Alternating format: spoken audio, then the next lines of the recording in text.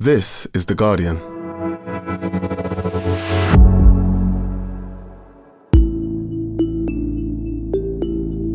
Today, as Russian tanks roll in, Kiev prepares itself for war.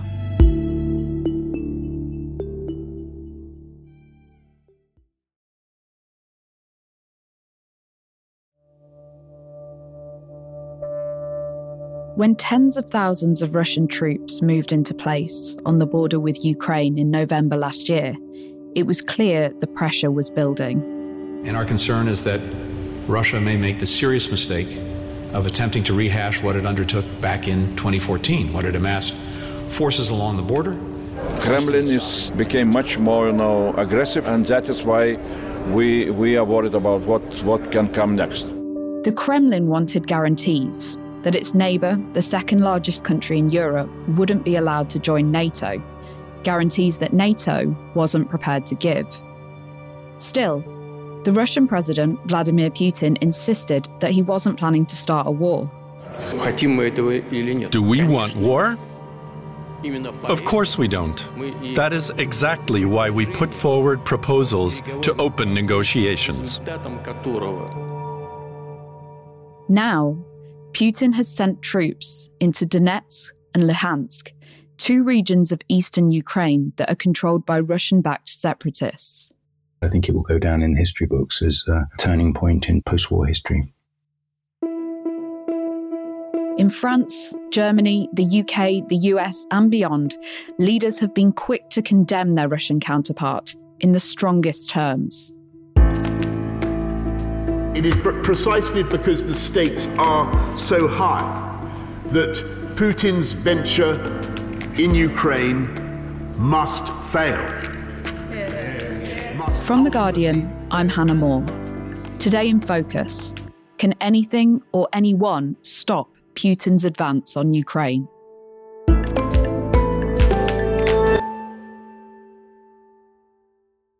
Sean Walker, you've been in Ukraine for several weeks now reporting, and when we spoke to you on the show just a week ago, things seem relatively calm, but the situation's changed now, hasn't it? I've been in Ukraine for 3 weeks now, a little bit longer, and I think during the time that I've been here, the sort of curve of my feelings of is this going to be all-out war or is actually nothing going to happen has gone up and down probably about 3 times a day. It's been really hard to predict. It's been very hard to read the messages coming out of the Kremlin. It's been very, very clear all along that Vladimir Putin wanted to kind of give the impression that he was willing to invade Ukraine, that he was putting all these troops on the border, that they were making all of these demands of the West. But it was really unclear whether he was actually willing to go through with that. Tensions over the Ukraine crisis are at a boiling point. Today in eastern Ukraine, there were more than 40 ceasefire violations reported. Then in the last few days, starting really on Friday evening, we've seen an escalation that looked very much like it was moving according to a pre-written script.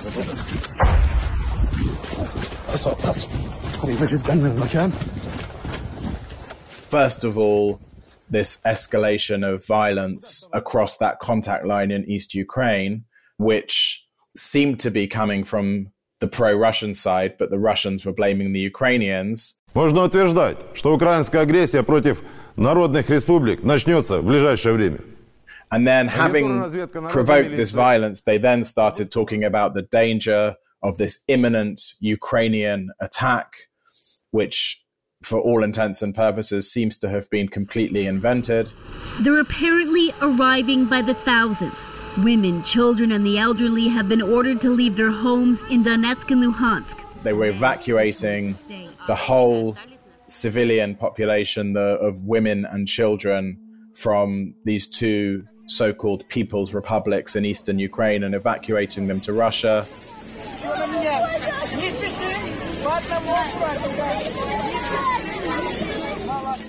Then they said we're going to need to apply to Moscow for support, for recognition, and for military help.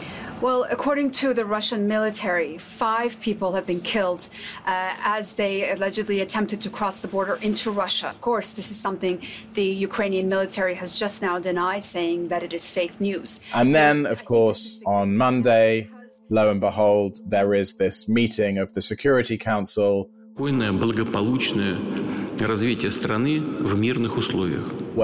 all of these things that really seem to have been happening according to a Kremlin script are discussed as if they are these terrible, aggressive actions by Ukraine and its Western NATO backers. Дислокации тяжелой техники артиллерии не предложено ни в ответе Соединенных Штатов. Минских соглашений. Которые занимаются работой с беженцами. Акту капитуляции. Ну тогда, коллеги, в кавычках. This incredibly theatrical, staged meeting where person after person got up and made these impassioned speeches, and basically everybody agreed with Putin that what was happening was terrible and Russia should recognize the republics. When this finally finished, Vladimir Putin said, "We will make a decision today," and then it cut off. Уважаемые граждане России, дорогие друзья. And then just a few hours after that Security Council meeting, Putin gave an address that was broadcast on state television with the upshot that Russia was indeed going to recognize these 2 separatist republics as independent. Говорить придется обстоятельно и подробно. Вопрос очень серьезный. I think it's also really important to look at the tone of Vladimir Putin's address. He was angrily going on this long, rambling rant that it was clear he'd written himself, all about Ukrainian history, how it was a fake state, it was a puppet state, it was a colony run by the US. Putin claims the West's attempt to use Ukraine as a pawn to attack Russia. It really did sound like a declaration of war. This seemed like a pretty ominous signal of where things are going. President Putin has ordered Russian forces into 2 areas of Ukraine controlled by Moscow-backed rebels in a significant escalation of the Ukraine crisis. Now, part of Putin's justification for invading Ukraine has been to say that there were a series of attacks by the Ukrainian army in this part of the country in the east. You've been in Luhansk, and a few days ago, you went to see the sites of some of these incidents. What did you see? What seemed to be really going on? As part of this attempt to show the world that they were not the ones behind the escalation, the Ukrainians decided to fly a group of journalists down to a town right on the front line where on Thursday a kindergarten had been shelled. The place where the kids were going to have their gym class. Luckily, none of the kids was inside that room. A group of about 10 of us got onto these 2 aging Ukrainian military helicopters, and we flew for about an hour, hugging quite close to the line of control, flying very, very low. It was traditionally an area of heavy industry, massively built up during the Soviet period and kind of fell into decay in the 90s and early 2000s. So you see these huge, rusting, decaying old factories, some of them still working, some of them not. You see the big slag heaps from the coal mines, some of them still working, some of them not. Usually at this time of year, everything would be carpeted in snow, but it's an unseasonably warm February, so everything was sort of brownish, melting snow, mud.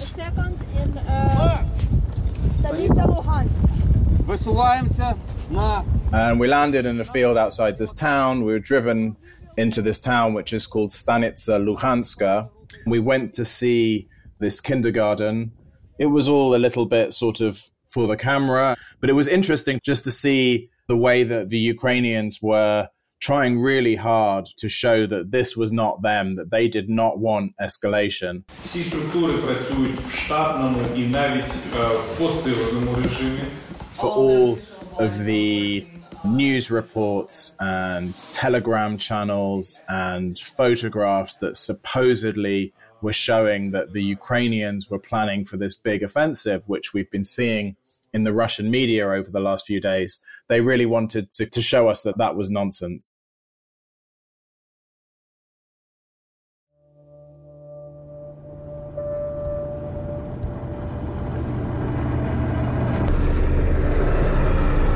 Patrick Winter, you're The Guardian's diplomatic editor.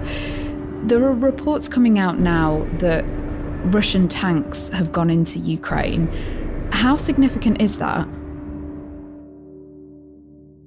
Even now, we don't know precisely how far the Russian forces are going to go into Ukraine. They could just stay within the two separatist republics. And so in a way, they would be formalizing what's happened already, which is that there are informal Russian forces there and Russian-backed forces. But the issue is whether they are going to go further. And certainly the British point of view, and it has actually been proven right so far, is that there will be a full-scale invasion.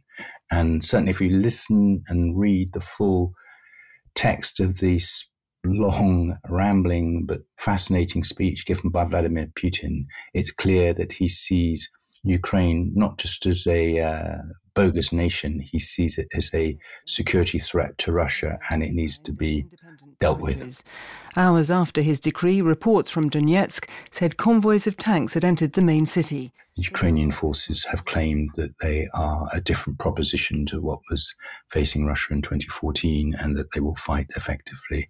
And we'll see very early on whether that's true or not. I mean, privately, a lot of people in the Ministry of Defense don't see the Ukrainians really being able to put on a long, successful, open opposition to a military attack. It will be then come down to what happens in the cities. How have the leaders of Ukraine been responding? Well, they've been trying to press the West to do more quickly. I was in Munich at the weekend, and the Prime Minister gave a really impassioned speech, Zelensky, to the Munich Security Conference, where he really upbraided the West and said, you need to impose sanctions now. And he doubted whether the sanctions would ever be imposed. And he said, we need more military help than we're getting now. What did Zelensky say on Monday night? He was very much insisting that Ukraine could defend its territory, that Russia had broken international law, that this is what he'd warned, and that something which he keeps saying, Ukraine is not scared, it will fight. І ми нічого і нікому не віддамо. І ми в цьому впевнені. It was a very kind of rallying speech. I know that his popularity has waned since he was elected, and it seems slightly kind of extraordinary that we have a former comedian running a country in such a tragic moment. But there we are. I think he's a very impressive figure, and there's a interesting polling showing that actually support for Ukraine joining NATO has ballooned in the last 2 to 3 months. So there is a rallying to the flag, as you would expect. Bearing in mind that for weeks, if not months, he's been saying to world leaders, we need more support, we need your backing. I mean, is it realistic of him to now be making that statement, we're strong, we'll fight this? Well, he is getting further military aid as we speak. And I think if you listened also to Boris Johnson's speech in Munich, it was clear that he was going to argue, and he is starting to argue more openly, that if the Ukrainian government is toppled, the West must still fund and arm a resistance. And if Russia chooses to use violence against an innocent and peaceful population in Ukraine. So I think he's aware that there is a determination in the West to make sure that Putin doesn't succeed. The phrase that Johnson's used many times is Putin must fail and be seen to fail. That it is in our collective interest that Russia should ultimately fail and be seen to fail. And so thinking about how world leaders have responded since Monday night's announcement by Putin, Boris Johnson put out a really strong statement condemning Putin for making this decision, didn't he? Well, Johnson's response was very, very prompt and vigorous as he has been throughout the whole of this crisis. I mean, he's certainly at the sort of leading edge of it. I mean, he said that this was a breach of international law. It destroyed diplomatic attempts to get an understanding about what was going to happen inside Ukraine. And he said there would have to be severe consequences. And he called for sort of dawn meeting of COBRA, which is the emergency committee, to decide what sanctions would be imposed upon Russia. The House should be in no doubt that the deployment of these forces in sovereign Ukrainian territory amounts to a renewed invasion of that country. I have to say that the sanctions that were announced in the Commons on Tuesday were relatively mild.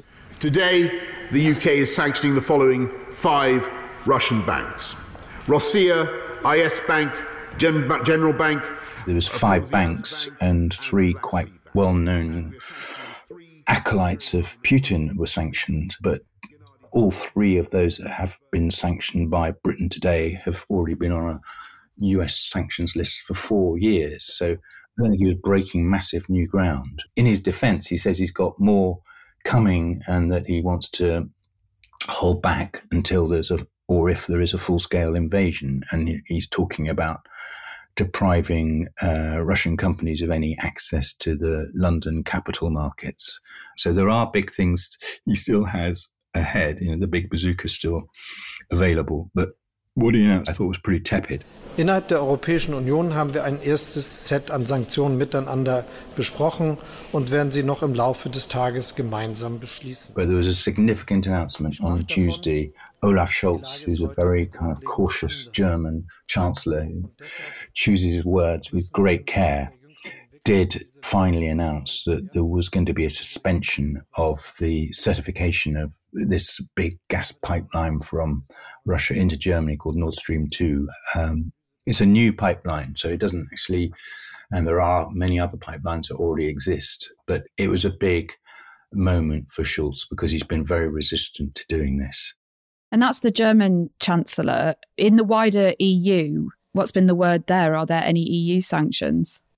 There will be EU sanctions quite substantial by the European Union. You've got to bear in mind that to get a sanctions package through the European Union, all 27 states have to agree to it. After condemning President Vladimir Putin for violating international law, the European Union is working on a package of sanctions, including limiting Russia's access to its capital and financial markets. Again, going back to Munich, one of the things everyone was continually saying was that Putin had not divided NATO or the transatlantic alliance. He'd solidified it. It was the opposite of what he'd intended to do. And in a sense, that's all well and good rhetorically, but they actually seem to be delivering the goods in terms of a substantial sanctions package. Coming up, why foreign leaders couldn't stop Putin.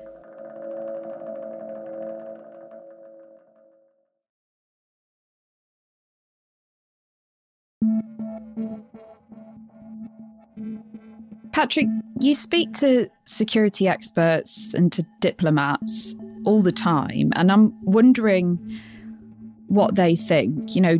Do they think that the international response to this should have been stronger? As we've said, the warning signs that Putin was planning this were there last year.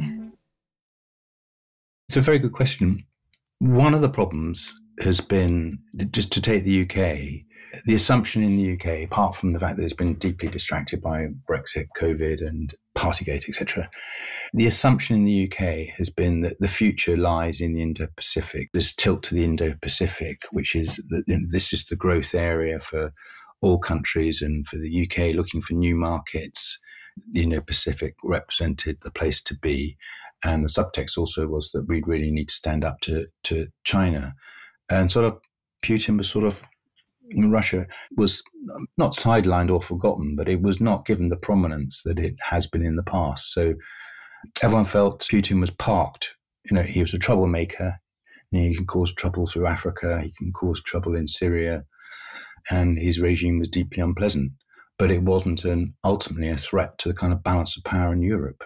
So finally, is this a diplomatic failure? I think any diplomat would say if a war breaks out, it's a failure. Their reason for being is to prevent war and to find any avenue possible to do so. So the danger is that this is now just becoming a habit. I mean, he's done this in Georgia in 2008. He did part of it in Ukraine in 2014. He put Russian forces into Syria. He uses Russian mercenaries right across Africa. He uses them for leverage in Libya and in Mali. And his main goal is disruption, to undermine the West. And he's got a resentment about what happened to the Soviet Union after the fall of the Berlin Wall. And he's determined to roll back time. Patrick, thank you very much. Thank you.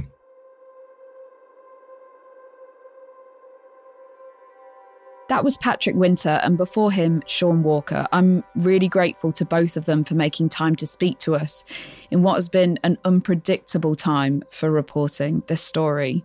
They'll keep you up to date at theguardian.com. Today's episode was produced by Sammy Kent and Cleetzia Sala, and sound designed by Axel Kakoutié.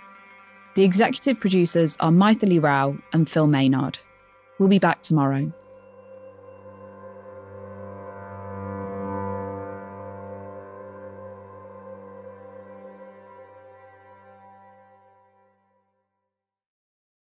This is The Guardian.